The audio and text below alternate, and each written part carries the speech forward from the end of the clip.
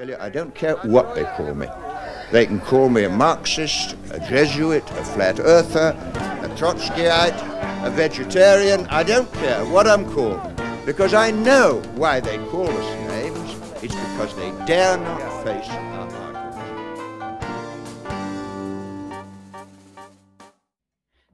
Hello, and welcome to the Most Moderate Podcast. I'm your host, Brandon Farrell, and today I'm joined by Eston and Alex in Germany. Hello. And Miguel in Spain. Hello. And today we'll be introducing our two new co-hosts, and then we'll move on to a discussion over the riots on Capitol Hill last week, and then branch off that conversation into a free-form discussion over free speech and the rise of the far right in Europe and America. And so, starting off, we'll have our introductions, starting first with Alex. Alex, please introduce yourself. Hi everyone, my name is Alex. I'm from Eastern Germany and I'm a student in political communication and political science at Dresden University.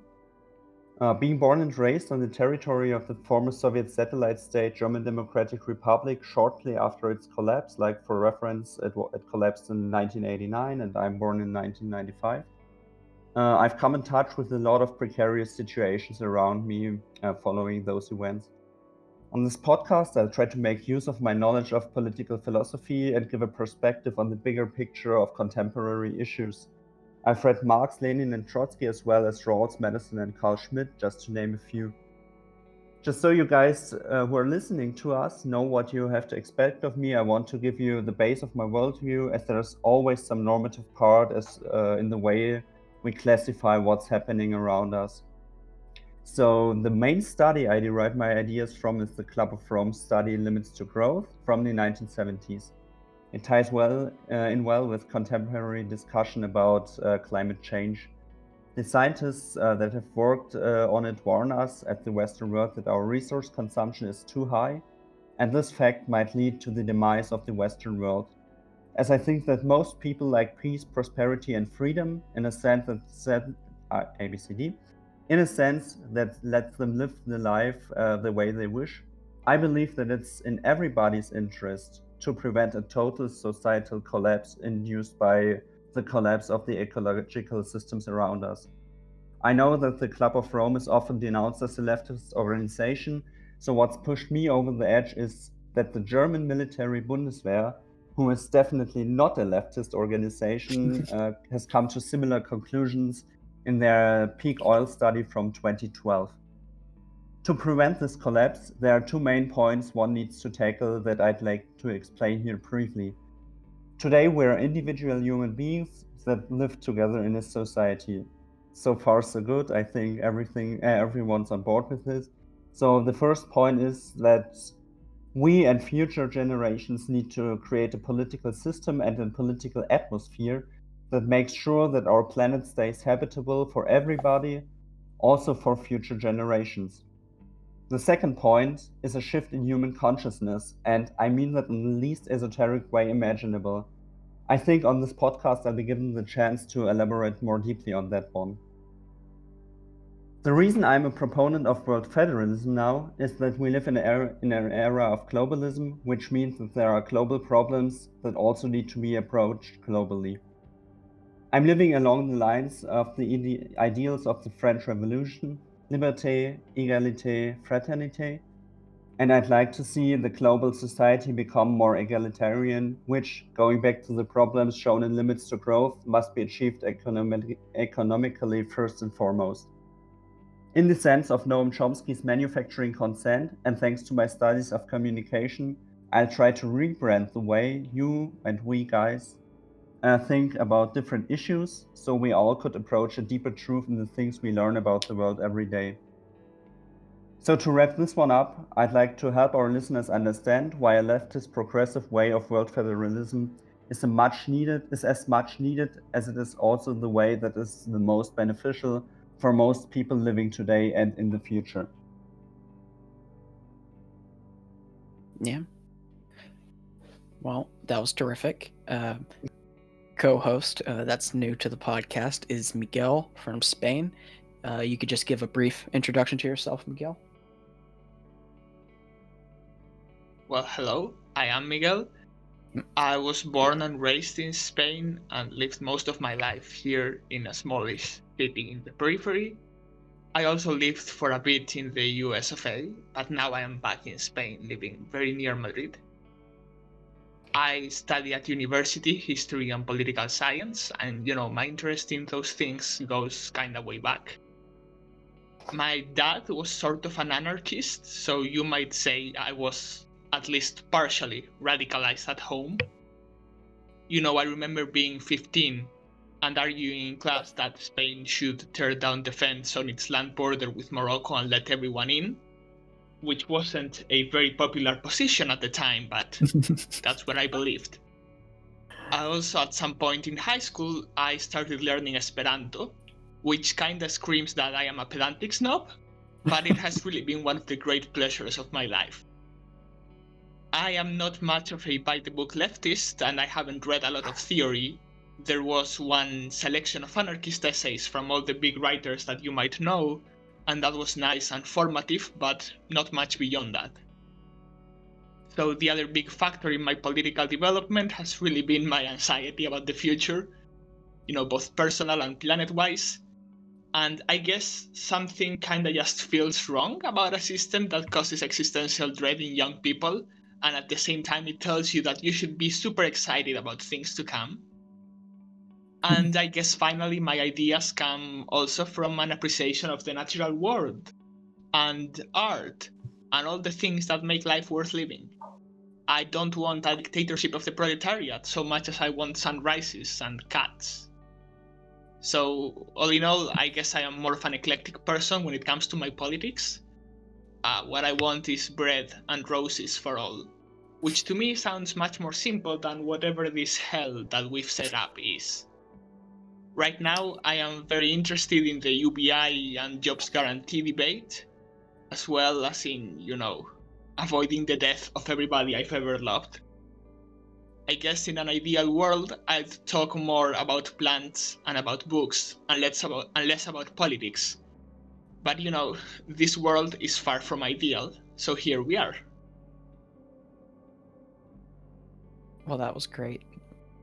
Yeah, thank you, Miguel. It's just, I envy you because your introduction is just so alive and mine feels so cold. It's just great.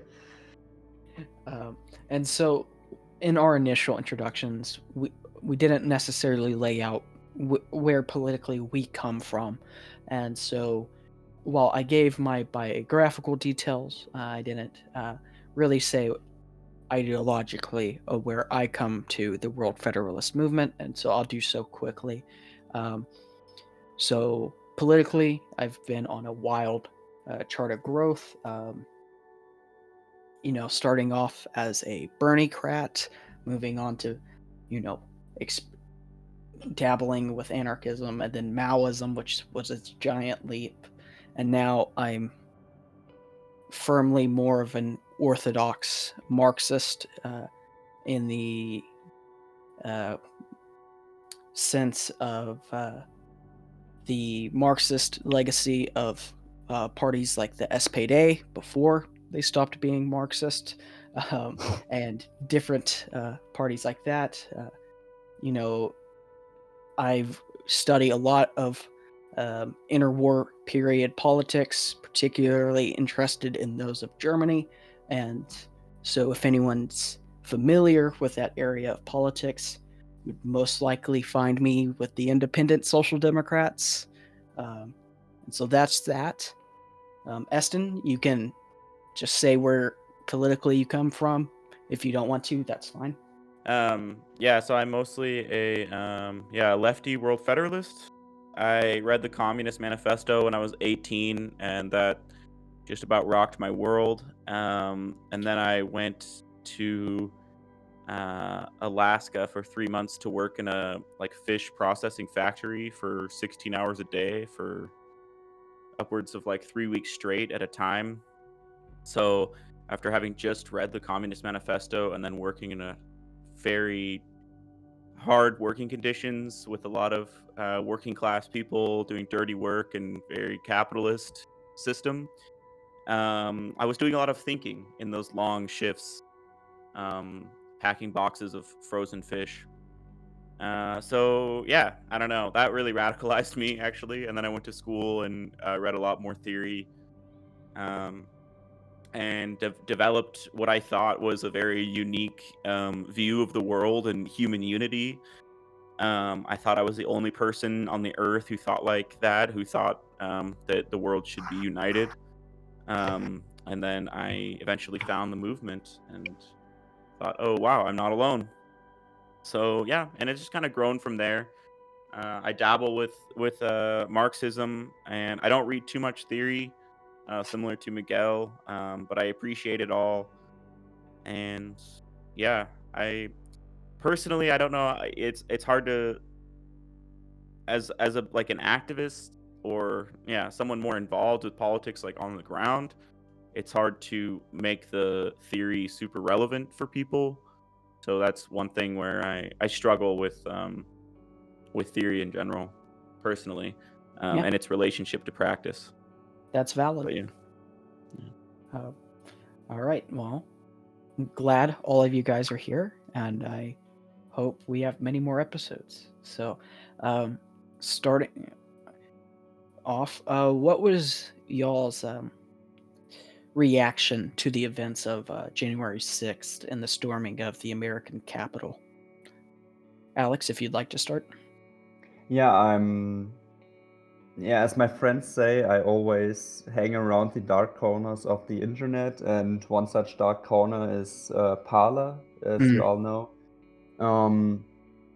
And I could kind of say I should have seen it coming. Like there was all those posts. I followed a few people like Kelly McEnany or Dinesh D'Souza, who's a Right. right-wing filmmaker. And That's charitable. yeah, his latest work is Trump Card, where he peddled QAnon stuff, and which leads me to my next point. I followed a lot of QAnon profiles, and they all were going on about how the election is fraudulent and stuff, and how we need the storm on the Capitol. And to be really honest, I should have seen it coming, or I should have seen it happening, but I didn't, or I couldn't believe it, to be honest. And yeah, then January 6th happened, and as you all know, Germany is in a different time zone from the USA, so I noticed it with a kind of delay, like 12 hours later. And I've seen the pictures. There was German press there recording all this, and I was flabbergasted as to how violent everything played out. There was a German news broadcast team there from ZDF, which is a state organization in Germany, and their filming equipment was destroyed. And Oh wow. yeah, it's these types of media in Germany are kind of a community effort, like they're paid by some kind of taxes. And to see how they are destroyed by violent Americans was just, it really hurt my brain. Okay. Yeah, well, just first off, I really sympathize. I follow similar sections of the internet, and I just thought they're bluffing. Like I thought it would be like the Unite the Right 2 rally where like 40 people like who are really into it show up, and then it's a disaster. But anyways, Miguel, what was your reaction? Yes, you could say I was shocked and then not shocked, because in a similar way, hindsight is 2020, obviously, but afterwards it felt like, well, yeah, this was coming a long way. But yeah, the first moment, especially when I heard reports that there was a shooting inside the Capitol, that was really the moment that I felt like something really big is going on here, because before I guess I had dismissed it, and then afterwards it was again like, well, yeah, of course this happened. Like, we had been, that tweet that everyone retweeted that said, well, that escalated steadily for the past 4 years. Obviously it's been more than 4 years since the far right movement really started, but in the past 4 years, I guess we all should have seen something big coming, and very few of us did. So I don't know what that says about us as a society. Yeah. Eston, what was your thoughts as an American seeing conservatives storm the Capitol? I mean, I didn't really know about it. I was, I think we were eating dinner, and then people started like messaging my girlfriend and for questions about what was going on, because they know that she's like with me and that I'm the American, and so a lot of people were asking me to like sort of explain. And I didn't really know. I wasn't even watching the news. I was like, what? I don't know. I mean, I heard there was something going to be that day, something they were going to do something, but I didn't realize how far it had actually gone. And so then we just turned on a live stream on YouTube and watched for a couple of hours. And yeah, I was shocked, like everybody, really sad. Yeah, I mean, I don't even know. It was crazy. It was really insane to see. You never think that would happen in the United States, and yeah, I think a lot of people had the "it can't happen here" mentality when it came, because we've seen over just the last few years just a lot of protests across the world. Some good ones and some not so good, and they had been increasingly more and more militant, I'll say. But I wasn't, I shouldn't have been surprised, right? It's the logical conclusion of the rhetoric that the president and his lackeys have been spreading over the last few months. If I thought someone had just rigged the election and that it was stolen, and if I had this narrative in my mind and I thought it's hard not to sympathize it. But then that's patently false. And so I think, yeah, I was kind of I was shocked, and it was about noon to about like 4 o'clock here, and so I'm at home and I am just watching the news, just shocked. Like my jaw was dropped the whole time, and I just sat there, and I couldn't move. It was just a very wild period. Like, just it felt like time froze there, and I just sat there and I couldn't move. And then afterwards, once I started processing it, I was that's when I was deeply worried. I was like, well, if they can do this, and what else can they do? Which is a bit alarmist, I think. But it's a very worrying sign when a few thousand people can just overwhelm the Capitol building like that. And to know the president turned down National Guard support. Not that I support cracking down on protesters or anything, but I think the sheer incompetence and willful negligence of the situation shocked me the most. I don't know. For me, every protest I've been to, the police presence has not been friendly, and then to see this, where some of the cops, stood their ground, did their jobs, but then others were just complicit in the crimes. It was just a very shocking situation. I mean, I definitely think that the police were complicit in the National Guard and everything. Like, it's crazy how many police and law enforcement bodies there are in Washington, D.C. And yeah, I don't know. And It There was were really even insane. videos circulating on the internet that showed police officers opening gates and waving for protesters to come in. Yeah. I've seen it on Reddit actually. So it's just an example of one police officer, but each of these police officers supporting this criminal behavior is just too much. And it's difficult for me to want to sympathize with a cop, right?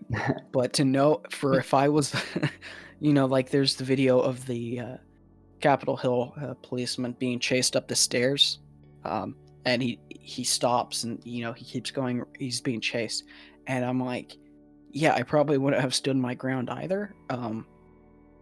When faced with that many people, and I think as much as I don't support the police state, to just leave them alone, with no support, it's like so much for the law and order party. Even though I don't want to hit them from the right on that issue, it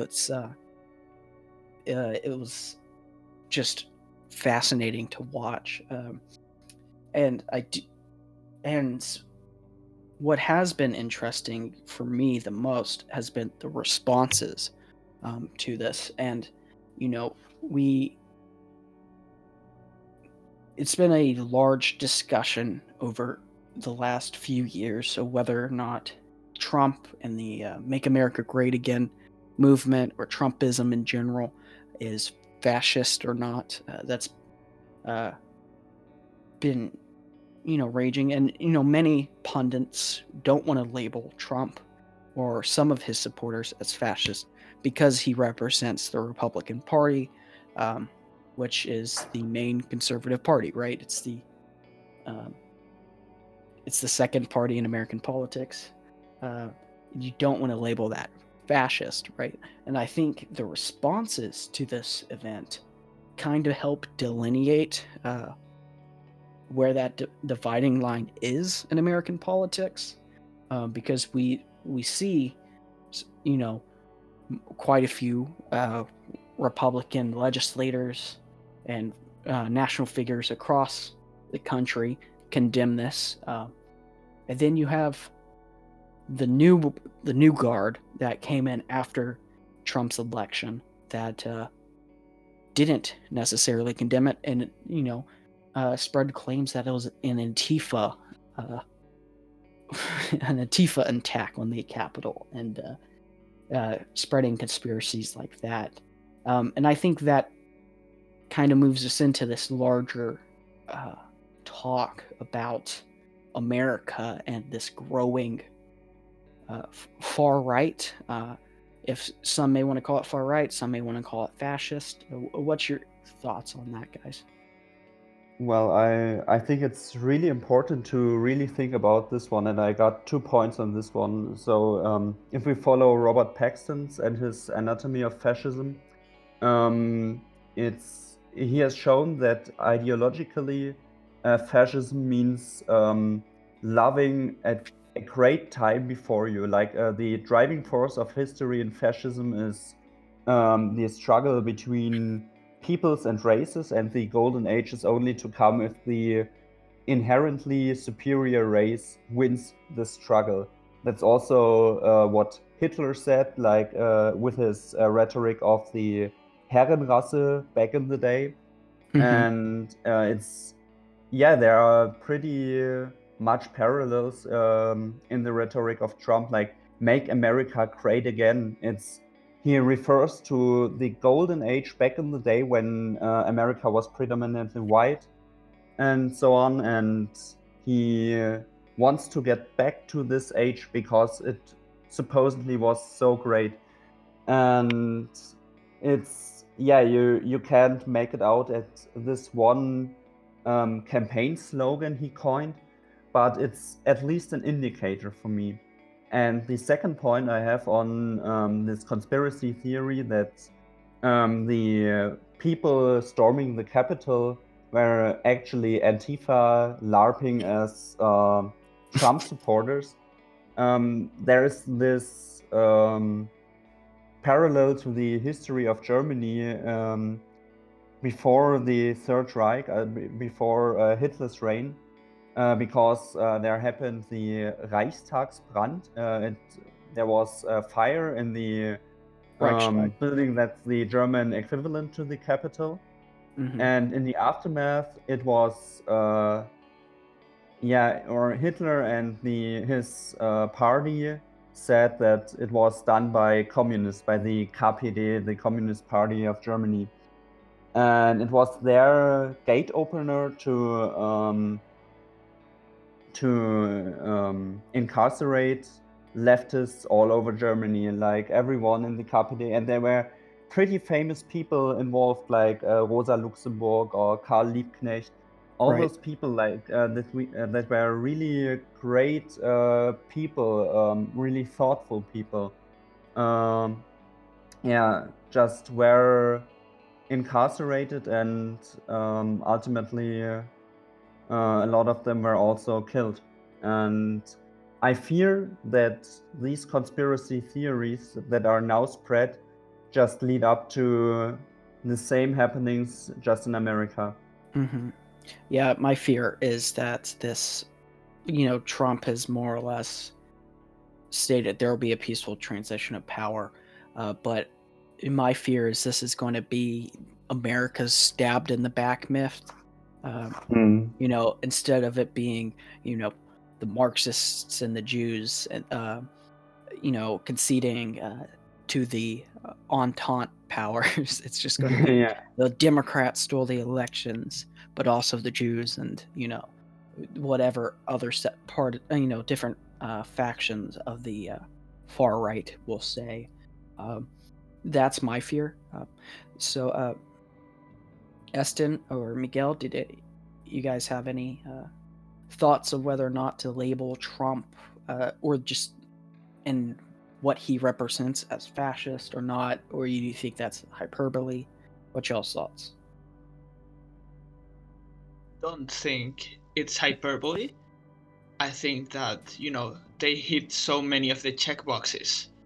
The machismo, the obsession with the plot, really. This whole idea that the Democrats stole the election. The obsession with weaponry and with being a hero. All of these things that characterize fascists also characterize Trumpists. And fascism has been different in every country. Obviously, it's not the same as what happened in Italy in the 1920s, but it's been a century since that. And things change, things evolve, but I think that the fundamental nature of things is equivalent of Italian fascism and Trumpism. Yeah, and I do think it's people often view fascism as like a form of government instead of like a political movement or ideology. And I think, and so instantly you can't compare Trump's presidency to the to the Holocaust and the Right. Nazi government. Eston, what's your thoughts on the matter? I mean, yeah, I agree that they kind of hit all the marks for at least like a proto-fascist organization or ideology. I think it's important to remember that fascists don't necessarily label themselves as such. I mean, sometimes, but not always. So Or they don't even necessarily conceive of them as fascists. exactly, they're just again patriots. I mean, look at what they were calling themselves when they stormed the Capitol. I mean, that was like Yeah. extremely undemocratic and extremely against the values of the United States, and yet they're doing it in the shroud of patriotism. Right. And So yeah. I think that is an interesting phenomenon because in America we think of like in our mind the stereotypical fascist is the neo-Nazi skinhead or the Confederate, right? The people who like the Klansmen.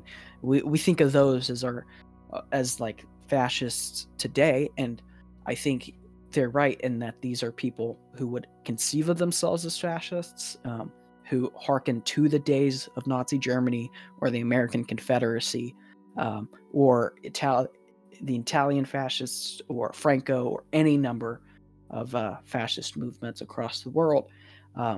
We have this core that is ideologically committed to these tenets, and then we have this more spontaneous formation around Trump and "Make America Great Again" as a slogan or as a movement. And I don't think many of them conceive of themselves as fascists. Like, I grew up in Oklahoma. I know hundreds of Trump supporters, and I wouldn't call most of them fascists. I would call them conservatives. And I think it's part of this confusion is since America's a two-party state, right? We see this problem on the left of, Democratic Socialists and Democrats are thrown into the same party, and why we have independent leftists. They're super marginal, and there's the same thing on the right of, well, you have conservatives and you have fascists thrown into the same party, and you have the further extremes of the fascist wing who are outside the party trying to organize independently. And it just happens that the right will work together much more frequently than the left will. And so I think we tend to see the right as a homogenous like force in our society when it's not. And so I think it's what we're seeing is concentric circles of you have Trump supporters who are conservatives, then you have Trump supporters who are fascists and neo-Nazis and like alt-right, and some of these identities completely line up and some don't, and it's quite frightening to think that this movement has really just stolen a march on democracy and has come to power, and most of the American political systems failed to realize that until I think there's going to be some kind of reawakening of this idea after this protest. But yeah, it's. I think an important thing to see here as well is how fascism has played out and plays out nowadays as well. Like fascism, like leftism or left progressivism, relies on some intellectuals who do the work of thought, and you of course need some backing in the general population. But in fascism, there is a pretty neat thing to be observed. That is long as fascists aren't in power, they try to paint a civil image of themselves, like civility, like in Marxist terms, as bürgerlich, as normal people, and that's mostly shown or has been shown mostly through a dress code. It can be seen in Hitler, who, until Right. he gained absolute power as chancellor and president in Germany, he has shown himself as in suit and tie and stuff, not in uniform. And as soon as he gained power, he showed up in this uniform. You all know this brown Yep. stuff with the what's it called in English? Hakenkreuz. Aston, maybe you know it. Swastika. Swastika, yeah, of course. Right. And stuff, even in the Reichstag, in the as I already said, in the equivalent to the capital. And that's an important thing to notice also today. Like, even if we have this idea of fascists as skinheads and having swastikas tattooed all over them and stuff, that's not the people instigating. That's them who carry out fascist action, like burning in Germany. It's burning down refugee camps and stuff. Like it happened in 1992, if I remember correctly, in Rostock-Lichtenhagen. But the thought actually is done by people who paint a civil image of themselves. And for nowadays in Germany, there are two main figures I see that are Andreas Kalbitz and Björn Höcke, who have written terrible stuff about how the German genius has to survive, and in order to survive, we just need to, kill foreigners. And I think that's a position that doesn't fall under free speech, and I feel like we maybe should move on to this topic now. Yeah. So, in the aftermath of these protests, we've seen Trump being banned from Twitter and various other social media platforms, and afterwards he tried to flee to Parler, which is a supposed free speech platform that it has been, along with Gab, host to the far right for 2 years now. And so Trump migrated there, and then in the aftermath of that, Amazon, Apple, and Google, and all their other vendors terminated their their contracts with Parler, and have effectively deplatformed the app itself. And this has led to a lot of criticism on the basis of freedom of speech. Particularly the idea that one could just silence the president of the United States. So what's y'all's thoughts on the matter?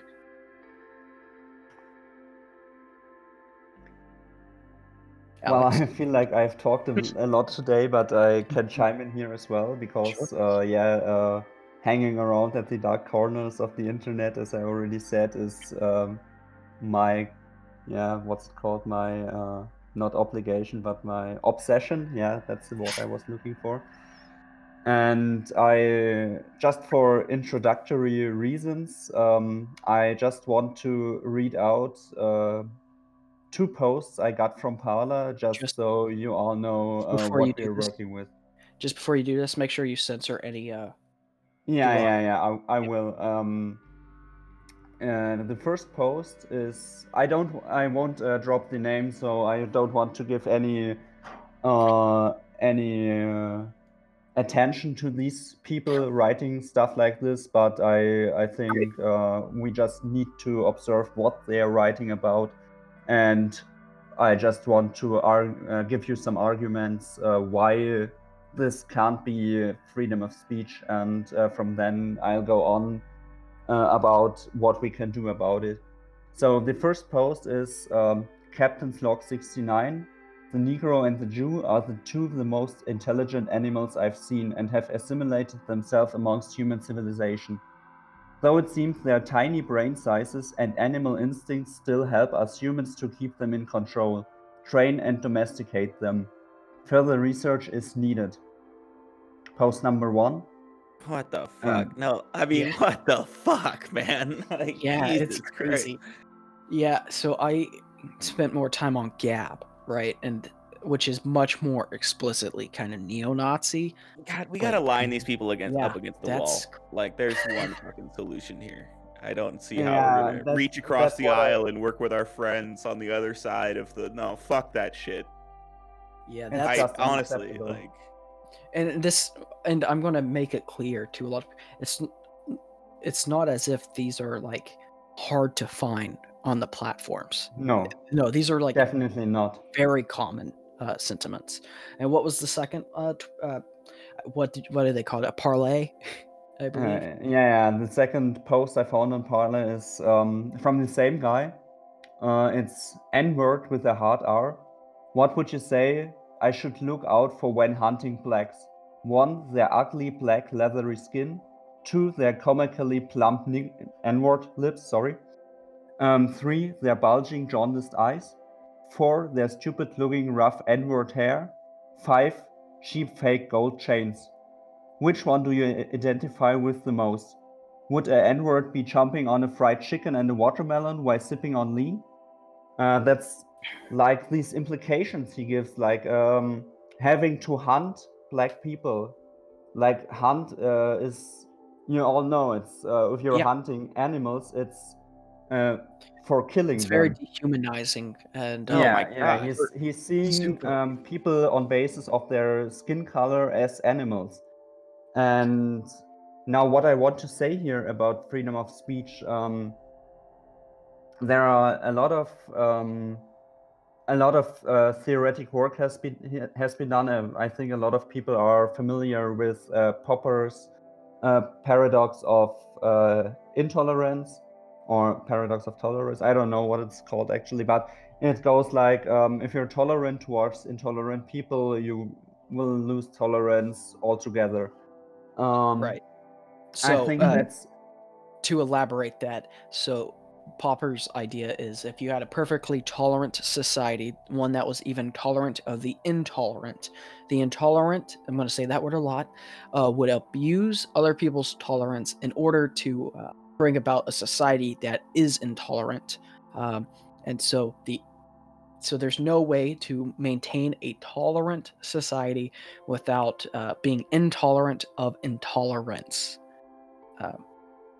exactly.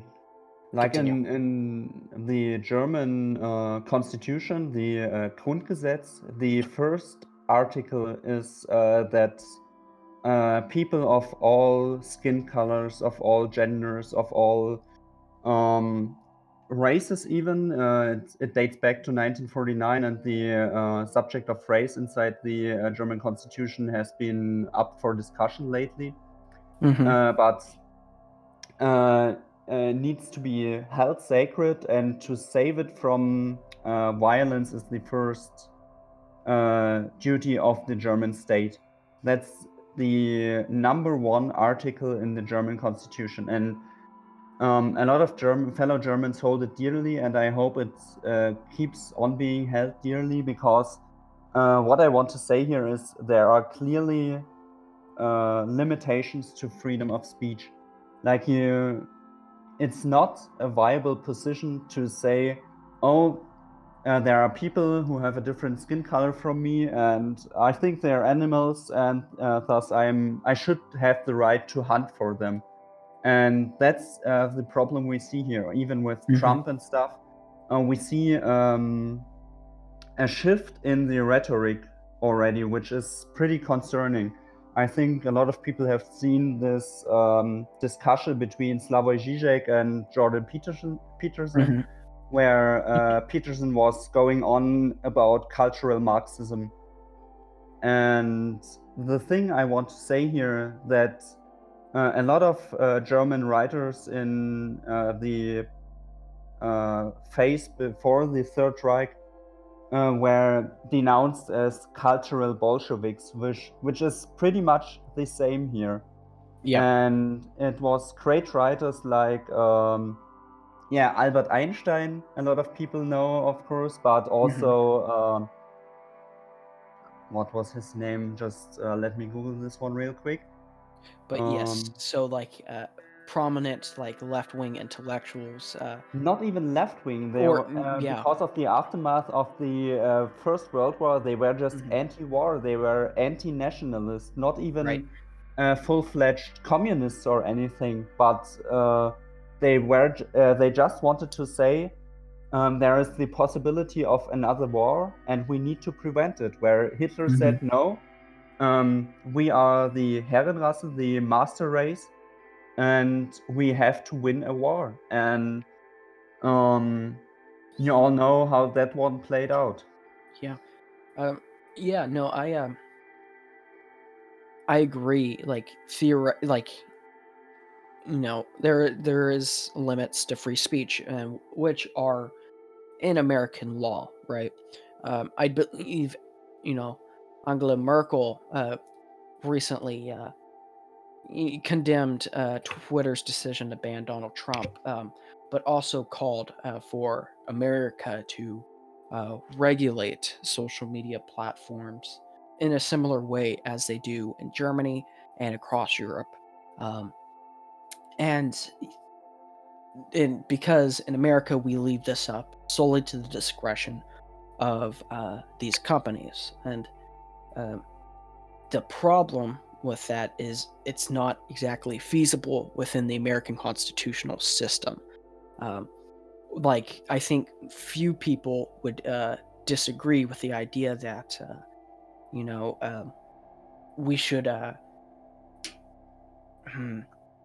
censor incitement to violence, things like that, and which we do have those protections, but to extend we have over 100 years of judicial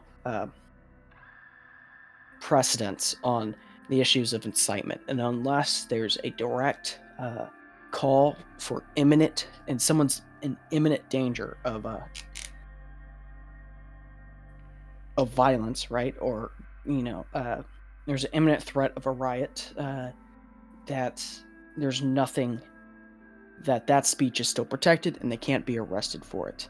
And by bringing government regulations into it, it does become a freedom of speech issue that people can challenge, and that they can take to courts. Currently, if Donald Trump has like no means to say sue Twitter for being banned, but if the federal government put regulations on it, it would open the federal government to a load of lawsuits challenging all of this. So that's kind of like the institutional reason we don't have that, because our First Amendment is freedom of speech, and political speech particularly is defended above all else, even if it's horribly racist like that one. That's seen as political. It's disgusting, but it's protected. Yeah. Like the problem also is you could ban this kind of speech, but that doesn't mean that the thought goes away. And in a broader Marxist sense, one would say that those thoughts are brought upon the people through economic conditions, and which means that they see an enemy in people that are just alien to them, which in more academic terms we just call xenophobia. Mhm. And the popular right-wing narrative we have in Germany is that the foreigners come to Germany to, on the one hand, exploit our social security systems, and on the other hand, steal jobs from Germans. So, which contradict themselves by nature, both arguments. And the other point is that those people that believe in the right-wing narratives don't see that the underlying condition for this is capitalism. There is someone who sees an immigrant who wants to work for less money, which means that he can just up his profits. And again, also about this Twitter and free speech issue, I think a lot of our listeners are gonna know the subreddit Self-Aware Wolves, where right-wingers run face first into leftist issues and don't even get the point. And it's just it's just like an instance of this phenomenon. We can see that Twitter or other social media as well is pretty dominant or even important to the way modern discourse works.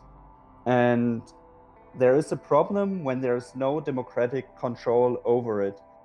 So the problem isn't that free speech is censored, because it isn't censored by state authorities, but it's in the power of the private owners of Twitter and Facebook and so on to just ban who they don't like. And again, back to this topic about that the thought that racist thoughts don't go away if you ban talking about it. We have this example of the trial to forbid the German NPD. It's the direct heir to the NSDAP, I would say, as Hitler's So the Nazi party. Right? Yeah, the Nazi party. It's a National Democratic instead of National Socialist. But as I said earlier, they just try again to paint a civil image of themselves. And the main lines of argument concerning banning the NPD are, yeah, we should ban them because they want to undermine democracy in order to establish a Fourth Reich or something like this. And the opposing argument to this is, yeah, but we can't ban them because by banning them, we just push them into doing underground work and become uncontrollable and even more militant, maybe. And I support both lines of argument. Like, I can't present a proper solution to this, but we need to have a proper education of people. It's just this humanistic standpoint of all humans are created equal is really important today in a world that has been drastically globalized. We don't have, we can't just have commodities from all over the world and cherish them, but not cherish the people that have come up with the ideas for them and stuff. And yeah, it's just I think it's the work that has to be done in the whole of the next century or even millennium. Miguel, you come from a former fascist country, or a country that lived under a fascist dictatorship. What's your thoughts on this general discussion over freedom of speech and maybe or the banning of fascists from the public square? What's your thoughts? I think there is no solution to this problem because ultimately I don't want like fascist speech to be out in the open, but I have a very hard time thinking that the government should ban speech, or Right. also that private companies should. I think that Twitter banning Trump is like, okay, it's good that he doesn't have that platform, but at the same time I don't want Jack from Twitter to decide who gets and who doesn't get a platform, because maybe tomorrow he will turn on the left and he will decide that some leftists are dangerous and that they shouldn't have a Twitter account. They already have. I mean, I know the World Socialist website got banned for a while, so they do that. It's That and that's exactly. for me, that's the important part, and that's why I don't care if Trump's banned, but any passage of new laws or anything institutionally from the government, I think I have to not support, just because just in American history we have a firm example of this in the House Un-American Activities Committee, which was formed to root out Nazi infiltrators in the American government during the Second World War. But after that, and then going into the Cold War, was turned on to the left, and even just liberal academics were targeted. And so, continue, Miguel. No, yeah, that was pretty much my thoughts, that there is eventually no solution. One way or the other, we run into an undesirable outcome, and I don't really think there is a way around it. Right. For me, I think, and I've also been influenced on my thoughts on how do we enforce human rights globally without just falling into the imperialist trap, right? Of constant war and all that. And it has, for me, become, well, it has to be our communal response as people in the nation to these issues. I don't think we can leave it to the government, and we can't leave it to corporations. I think we as communities have to decide, hey, these fascists are going to march in our community. We're going to call venues to try to stop it. And if they do have a protest, we're going to counter protest. And I think we we can't let we can't empower the state in this because we know it'll be used against our communities. And so I think, and part of this problem is the left in America is in total disarray, right? There isn't a viable left, and so there's no alternative to the use of the state to crack down on the far right. In the aftermath of these riots, we have dozens of people, over 70 people have been arrested and charged, including a West Virginia lawmaker, and over 25 domestic terrorism cases have been opened against military personnel. And it makes me wonder, if there were counter protesters there, one, the security would have been much tighter, because whenever the left protests, the security's much higher. And two, I don't think they would have even tried to go for the Capitol if there was counter protesting involved, at least in the city somewhere. And so I think it does have to be the community as an actor itself. And yeah. Eston, do you have any thoughts? No, not particularly. Sorry. No Maybe worries. one last thing I want to say about this whole process of the American election in general is what concerned me the most is that Biden didn't win by too much because, to be honest, Trump is just a horrible statesman. He's not really well read on laws. He's not really. He's not a good diplomat. He lacks all those qualities that, for example, Angela Merkel has.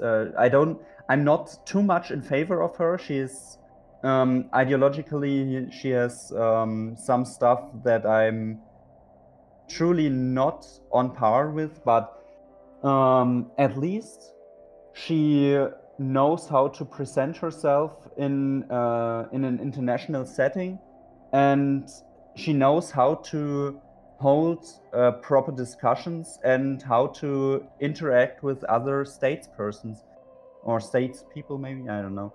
Yeah, no, you're right. All right. And that's what Trump lacks horribly. And as America is the main hegemonial force in the world after the end of the Cold War, that's just not something we can have another 4 years or even longer. The political content of a protest does matter in these situations, and it's certainly worrying. I think Trump is incredibly incompetent, and I think everyone's been saying this the last few months. Of now, what I'm really scared of is like a competent successor, right? Someone who will capture Trump's base and actually know how to wield state power. I think that's my biggest fear of the outcome of these events. And so I think we'll wrap up this conversation. Thank you guys for joining us.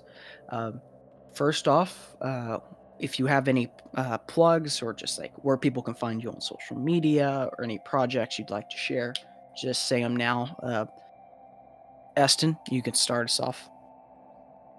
Yeah, I mean, I would say to check out the Young World Federalists on Discord and our website, ywf.world. There you can find the links to the Discord and all our social media. I myself am Eston McKeag on Twitter, MCKEAGUE. And that's where you can find the podcast I produce with my fiance. It's called Total Global. Yeah. You can find me at Off Brandon's on Twitter, and that's where you can. That's the only place you'll find me. And you can also find this podcast at Most Moderate on Twitter as well.